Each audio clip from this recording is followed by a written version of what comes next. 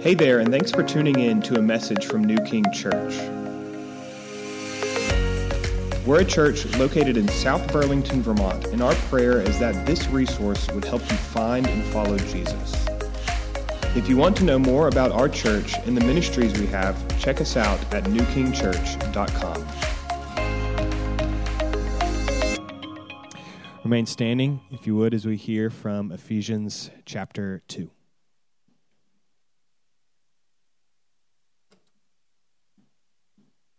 Good morning, everyone. Today's scripture reading is Ephesians 2, verses 4 through 10. After reading, I will say, "This is the word of the Lord." I ask that you respond with thanks be to God. Starting in verse 4.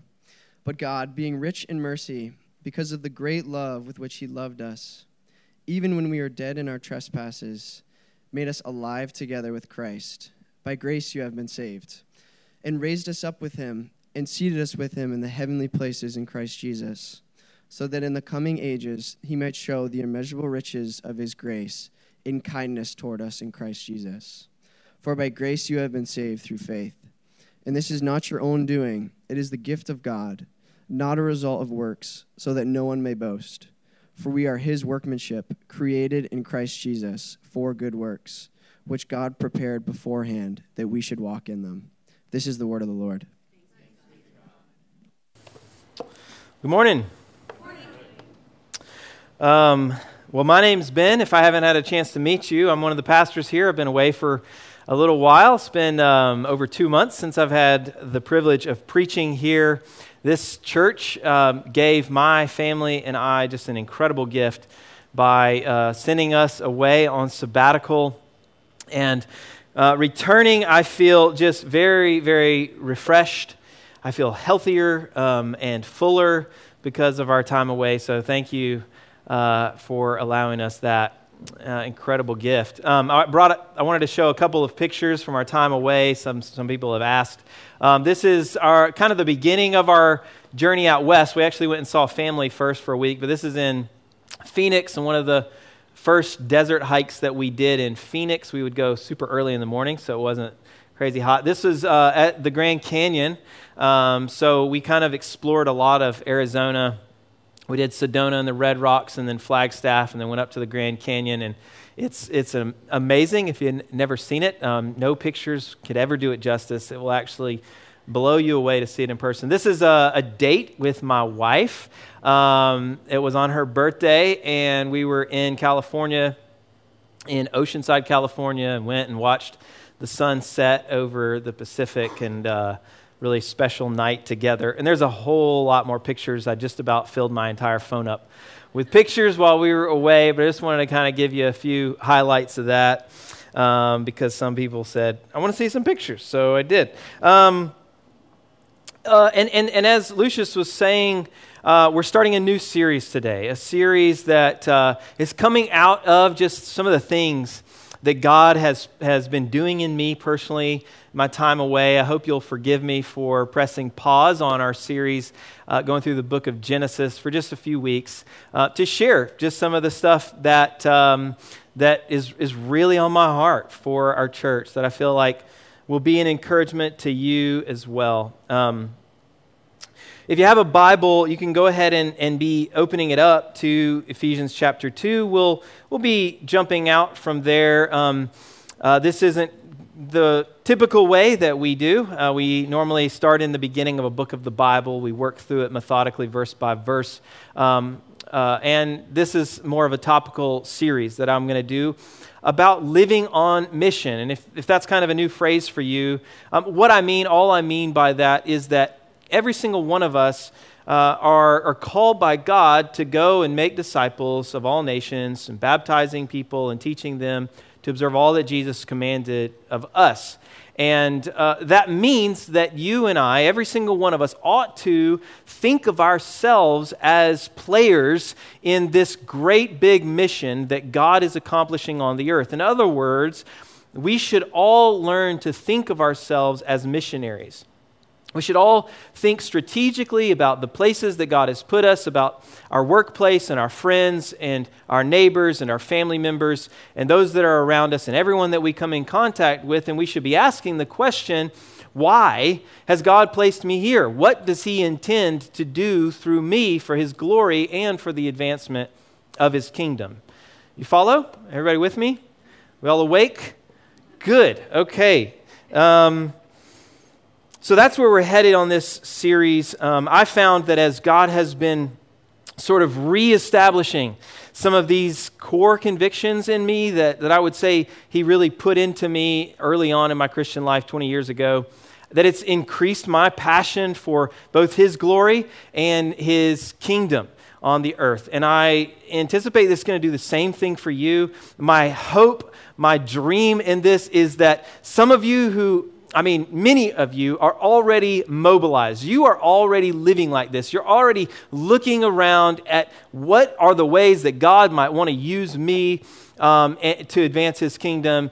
And some of you are not, maybe. Maybe some of you lived like that at some point in your life, but recently or somewhere along the lines, you've kind of started to sit on the sidelines again. Or maybe you kind of are bouncing back and forth between the sidelines and living on mission. And wherever you are, my hope is that this is going to excite you again to start looking around and saying, God, use me. Use me for your glory. Give me purpose and help me to carry it out. So pray with me before we go any further, and then we'll dig into this first sermon. Father in heaven, God, I recognize that it doesn't matter what I say if you don't move in our hearts, Lord. That your word is powerful regardless. Your word is powerful enough to transform our lives, but that your word can also land on hard and rocky soil. And I just pray that wouldn't be the case today for any of us, Lord. I just pray that right now you would open our eyes to see what you want to show us, open our ears to hear what you want to say to us so that we could be changed by it. In Jesus' name we pray. Amen. So, I want to say this from the outset. I'm going to be talking today about God's love for you, His great love for you as an individual.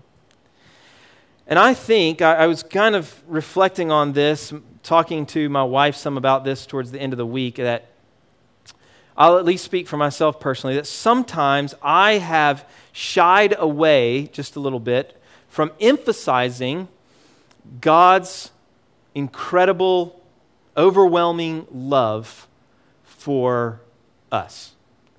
Because I have wanted to avoid the trap of becoming man-centered, human being-centered in our teaching or preaching or our worldview.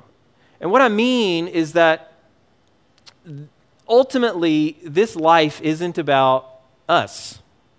Your life, my life, it's not really about us. It's actually about God, first and foremost. This book, the Bible, when you read it, honestly, from beginning to end, you are going to find that it is all about God, first and foremost. And so in an effort to keep that perspective, that our lives aren't about us, that our preaching ought not to just be about us, but that the God is the one who matters. It's God's glory that we're concerned with. He's the main player in the story, right? Then I have at times shied away from emphasizing how incredible His love is for us. And I want to emphasize it today. I want to emphasize this. The Lord has done a work in my own heart over sabbatical to just refresh me to see again, to see afresh from some new perspectives how loved I really am. And I hope he's going to do that for some of you, for many of you here this morning. One of the best ways, in fact, that God's glory is displayed is through his overwhelming and undeserved love toward us, right? And so let's consider that in more depth today. The first point for those of you who are note takers, I want to look at God's unique love for you. Think his particular or special love for you. It says in verse 4, "But God, being rich in mercy, because of the great love with which he loved us." His great love for us was the thing that motivated him to action, to saving us, to redeeming us. That's what these verses are about. That when we were dead in our sins and our trespasses, he made us alive together with Christ. That's okay. Can you go see the kids and hang out? That'd be a lot of fun. And so I want us to think about this. I want us to think about the fact that God loves us with a great love. That's what this verse says. When Tiffany and I got married about 17 years ago, we had this little dog, a little Maltipoo, mixture of Maltese and a poodle named Lola.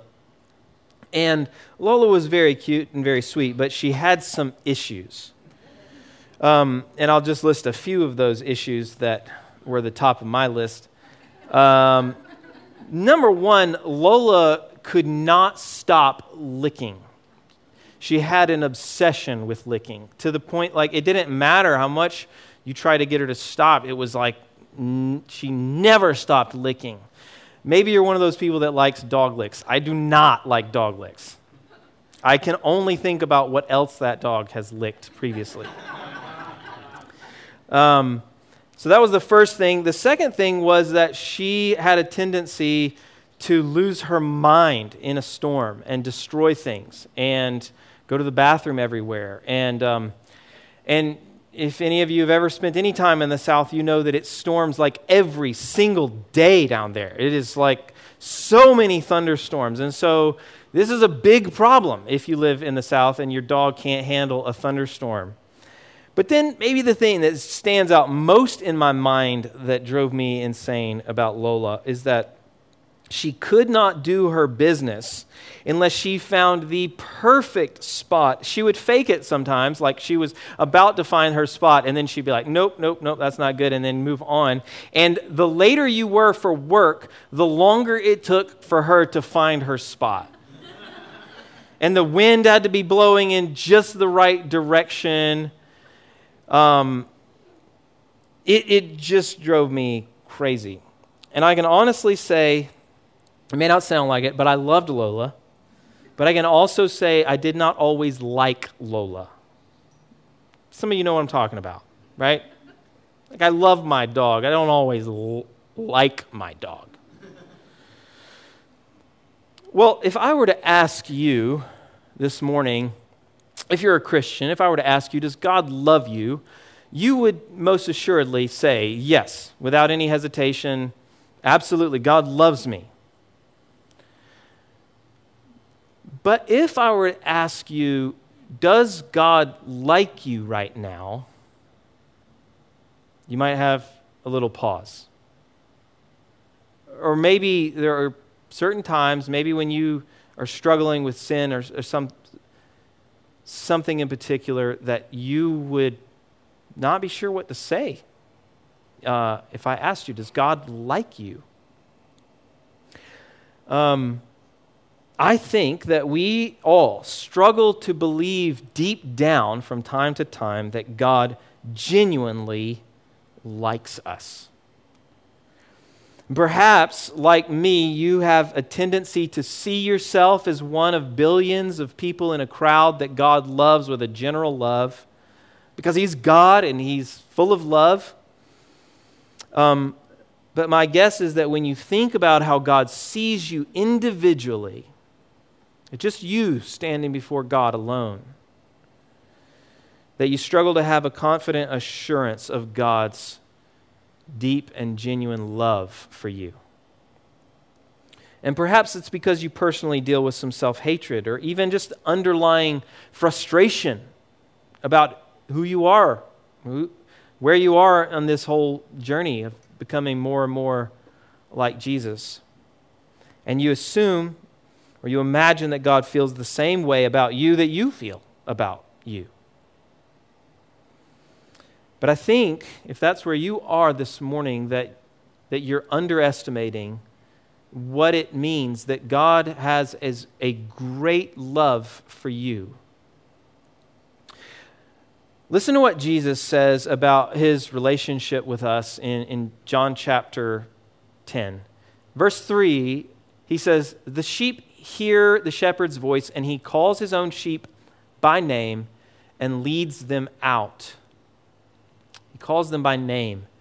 And then down in verse 14 and 15, Jesus says, "I am the good shepherd. I know my own, and my own know me, just as the Father knows me, and I know the Father. And I lay down my life for the sheep."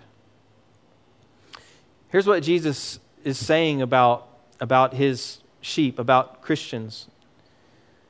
He says, "I know them the same way that the Father knows me and that I know the Father." This is a very intimate knowledge.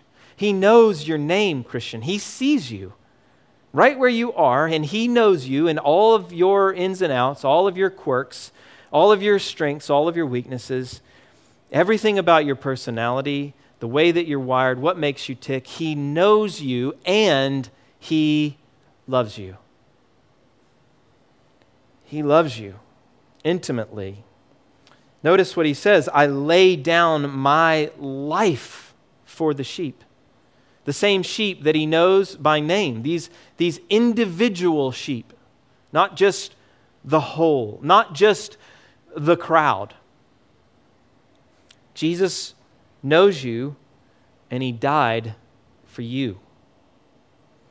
Perhaps you've known that God so loved the world that he gave his only Son, but you haven't known his particular love for you as an individual. And I think it's the only way to grow as a Christian is to know his love for you. Paul prayed to this effect in Ephesians chapter 3 for the church in Ephesus, that they would come to a knowledge, to a real understanding and a deep knowledge of Christ's love for them in order that they might be filled with all the fullness of God. This is a key to being a Christian, to living the Christian life and to enjoying the Christian life, is knowing that you're really, really loved. That God doesn't just tolerate you. He doesn't just put up with you. He doesn't just say, all right, I'll let you in. I'll let you in. You can kind of, as long as you kind of sit in the back, don't make a lot of noise, don't mess up whatever you do, but I'll let you in. You can kind of come in, stay on the fringes. I don't want to see you or hear you. That is not how God welcomes you into his family. He loves you as an individual. He likes you more than you can imagine. He delights in you. He created you the way you are, and listen to me, he likes what he makes. Paul got this. You know, Paul, before he became a Christian, was a pretty bad guy. He was going around persecuting the church, arresting people, throwing them in jail, and even approving of their execution. And I say all that to say that Paul could have easily thought of himself as one of those Christians that God just sort of tolerated. That he let him in maybe because of what he could bring to the table. You know, I can use you, Paul. I have you go around and plant churches and get persecuted and beat and stoned. But that's really how this is going to work.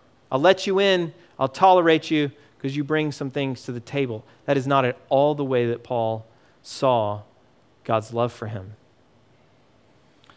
Maybe you've heard a very famous verse, Galatians 2:20. In the second half of that verse, Paul says this, "The life I now live in the flesh, I live by faith in the Son of God, who loved me and gave himself for me." Now, Paul very frequently would use the plural you or the plural us when he talked about what Christ had done for us or what God had done for us. But in this instance, he very, very intentionally does not do that.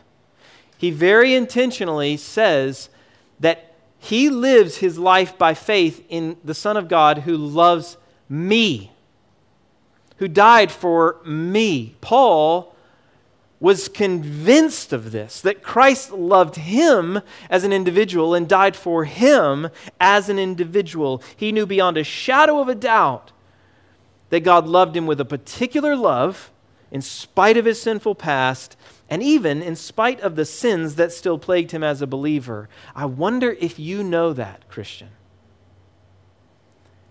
This is how big the gospel is, that the Bible says the gospel, through Jesus Christ, he has done away with your sin. That means, it doesn't mean that he doesn't know about your sin. He does. He's working in you through his Spirit to help you to rid your life more and more of sin. He does see it. But he can look at you and not relate to you based upon your sin. If you are in Christ, listen to me, your sin is not the most fundamental thing about you. Your sin is not the most fundamental thing about you. It is not the first thing that comes to God's mind when he looks at you. If you are in Christ, he has given you a new identity from which you live and from which you relate to God, an identity in Christ. God delights in you. Ephesians 2 says in verse 8, "By grace you have been saved through faith, and this is not your own doing, it is the gift of God." It is the gift of God. Let me explain why this is so important. Do you realize that part of what makes God God is that he does nothing out of obligation? He does absolutely nothing and gives absolutely nothing begrudgingly or under compulsion. If he did, it would make him a servant to something else or someone else. But God is absolutely sovereign, and his sovereignty means that he does exactly and only what he wants to do. Which means that when he chose to give you the gift of forgiveness, when he chose to save you, to redeem you, to bring you into his family, no one was twisting his arm. He wanted you. He knew exactly what he was getting, and he chose you because he loves you. He made you, and he likes what he made. So don't misunderstand me. I'm not saying that our sins don't matter. I'm not saying that we can't grieve God. It's not at all what I mean. The Bible's clear that our sins can grieve God. The Bible's clear that we can live in a way that either pleases God, which we should strive for, or we can live in a way that doesn't please him. But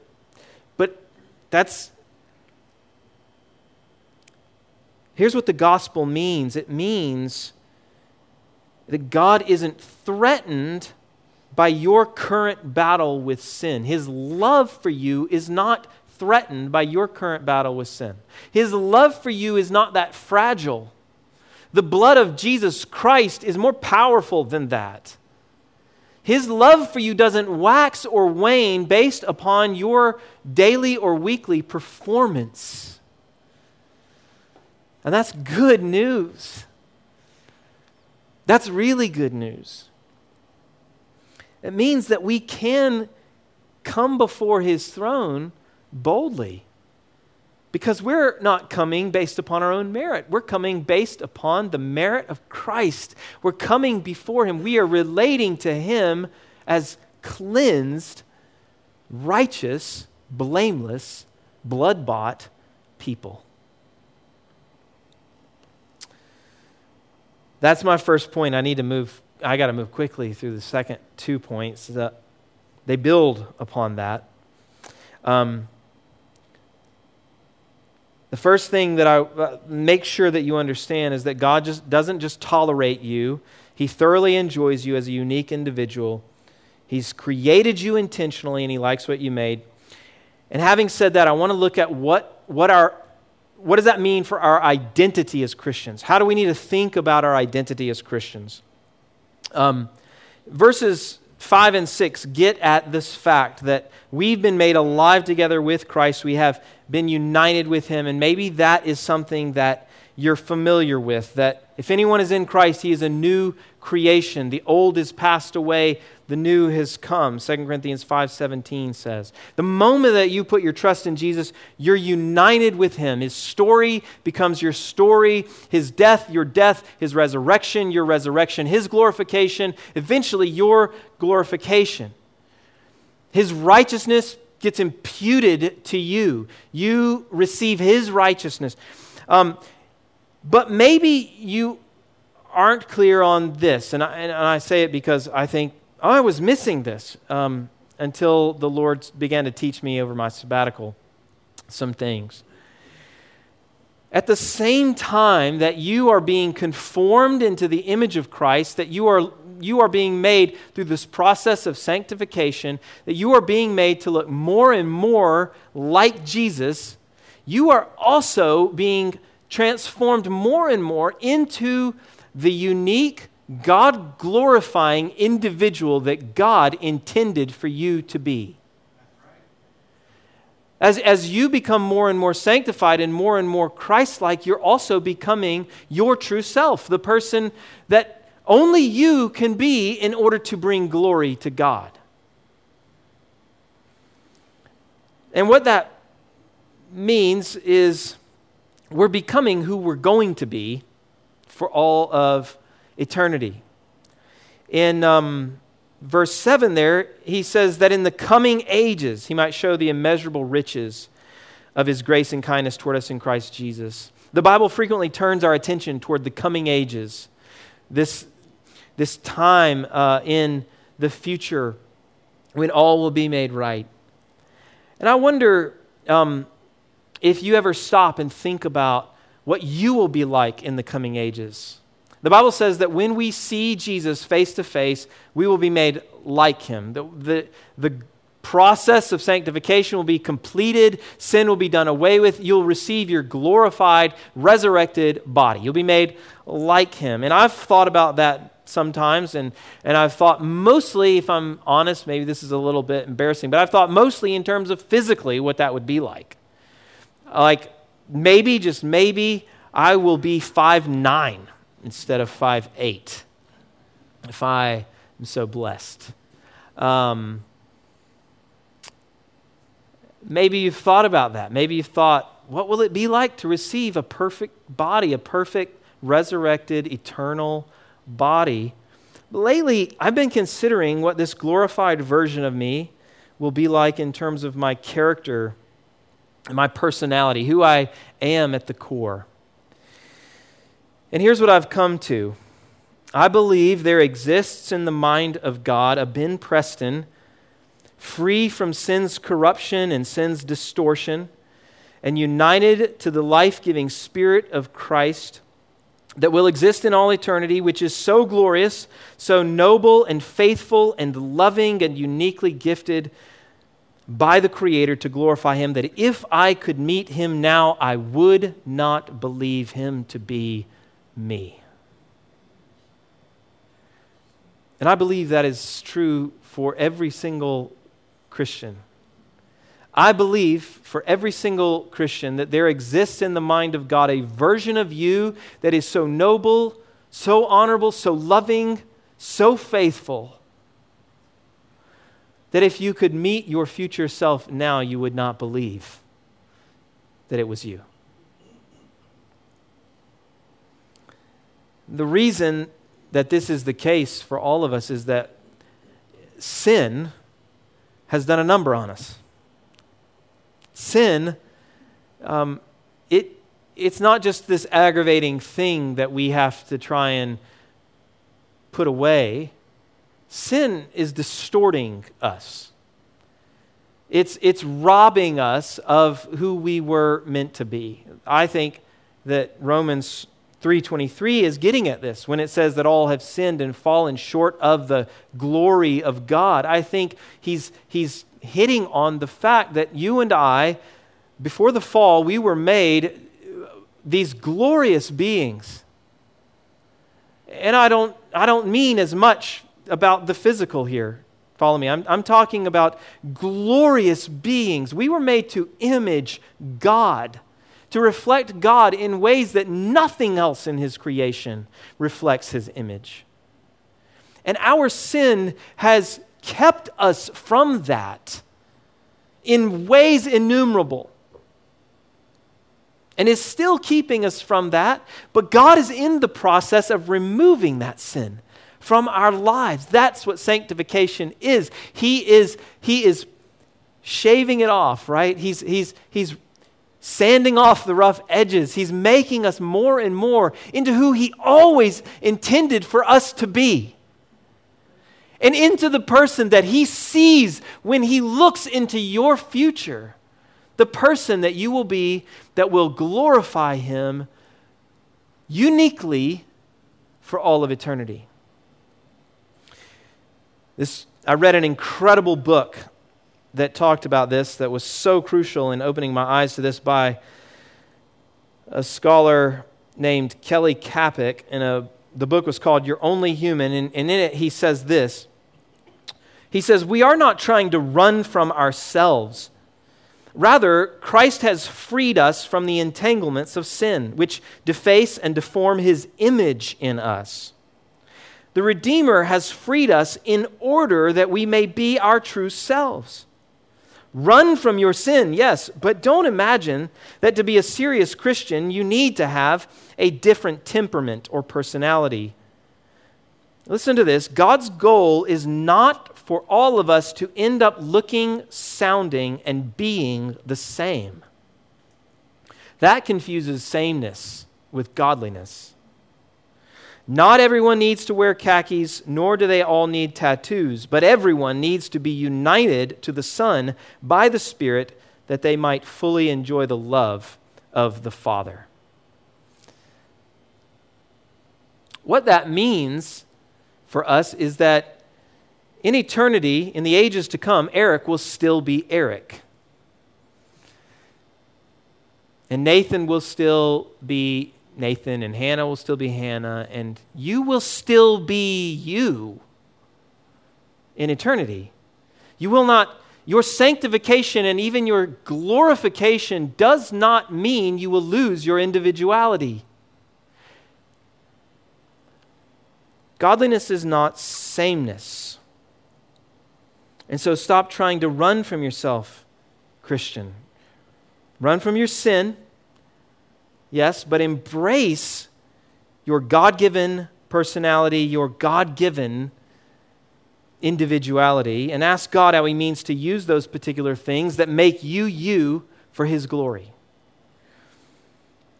When we gather around the throne in heaven, lifting our voices in praise of the Lamb, we will look around and see a multitude of unique individual image bearers.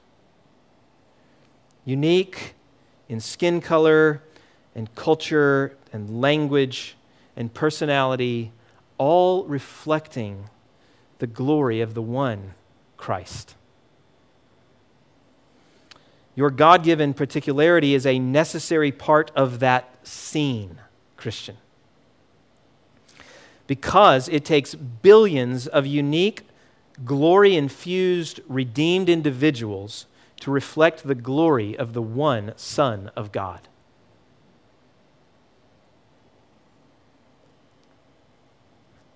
So what does this mean for how we live our lives. That brings me to the third, final part of this sermon.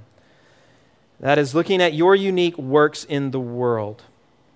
So we've talked about God's particular love for you as an individual, that he doesn't just tolerate you, he actually enjoys you. He likes what he made. We've talked about the fact that as you grow in Christ, you are growing into the person that he intended for you to be and the person that you will be for all of eternity. You're becoming the real you. So here's how all of that connects to living on mission. If you struggle to believe that God actually likes you, he likes what he made, if you struggle to believe that he has specifically and intentionally created you a particular way, you will also struggle to believe that he has very specific and particular ways that he intends to use you for his glory and on his mission. But when you begin to grasp his mind-blowing love for you and that he delights in you and that he made you very, very intentionally, then you will begin to look around for all of the ways that he is working around you and inviting you into the work that he's doing on the earth so that you can accomplish the very particular and specific things that he's prepared for you to do. Ephesians 2:10 says this, "For we are his workmanship, created in Christ Jesus for good works, which God prepared beforehand that we should walk in them." You are his workmanship, his poema, his unique creation. He has designed you for works that he has prepared for you to do. You are created for good works, specific works that only you can accomplish because he's prepared them specifically for you. And maybe you wonder, have I already missed it? If you're still breathing, you haven't. If you're still here, he still has things for you. So whether you've got 1 year left or 70, God has work for you to do. He has purposes that he intends to use you to accomplish. Have you ever stopped and really thought about the fact that the people that we read about in the Bible are real people like you and I? They're not just characters in a story. They're real people. The Bible is full of stories that illustrate the fact that God doesn't just work through generic humanity. He doesn't just work through the world in general, but that he chooses and he works through specific people for specific things.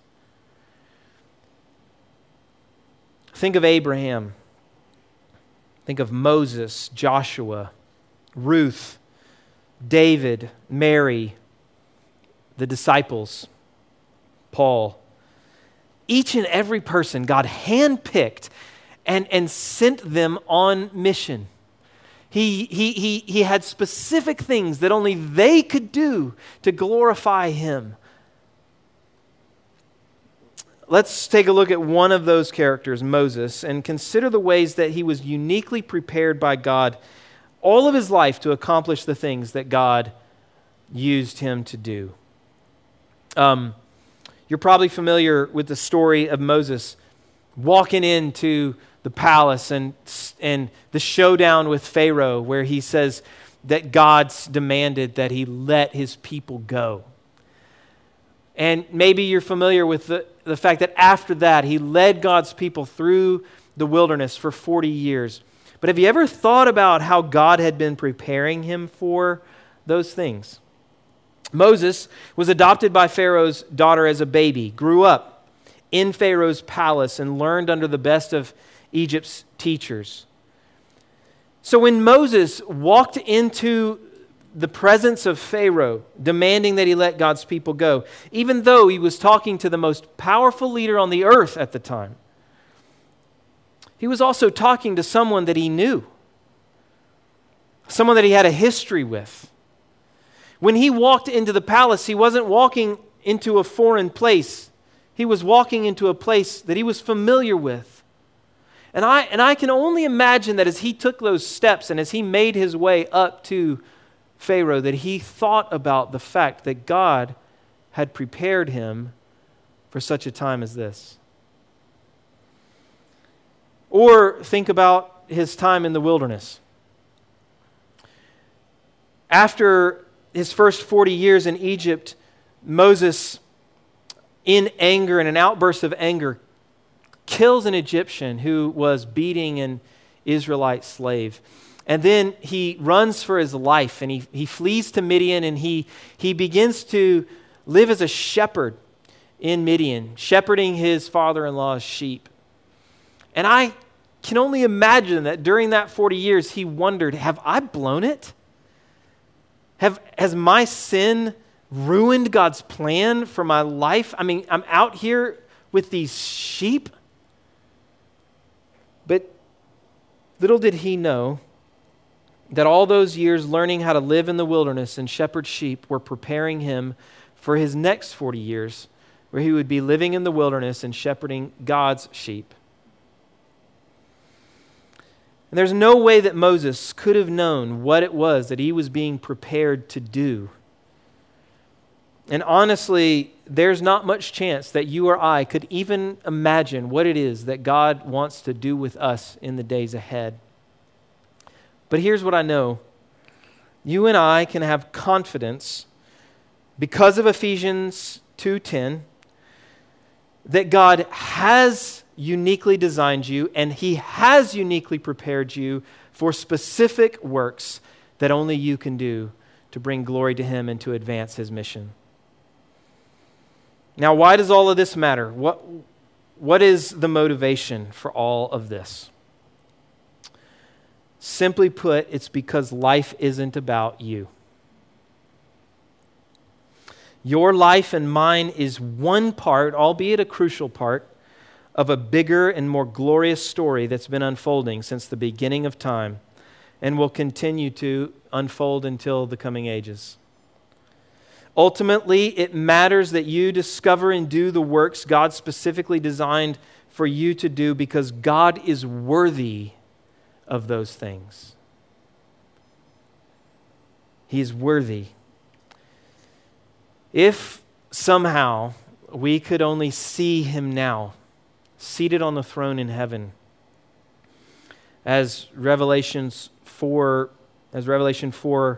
pictures him, seated on a throne from which comes flashes of lightning and rumblings and peals of thunder, surrounded by magnificent heavenly beings, crying out in unceasing worship, "Worthy are you, our Lord and God, to receive glory and honor and power, for you created all things, and by your will they existed and were created." If somehow you could see that scene, you would pour out every ounce of strength in your body in response of worship, and you would give every moment of the rest of your life to glorifying him. But you can see him if you have eyes of faith. The Bible says we can see the unseen by faith. And 2 Corinthians 4:6 says that we can come to see the glory of God by looking at the face of Jesus Christ.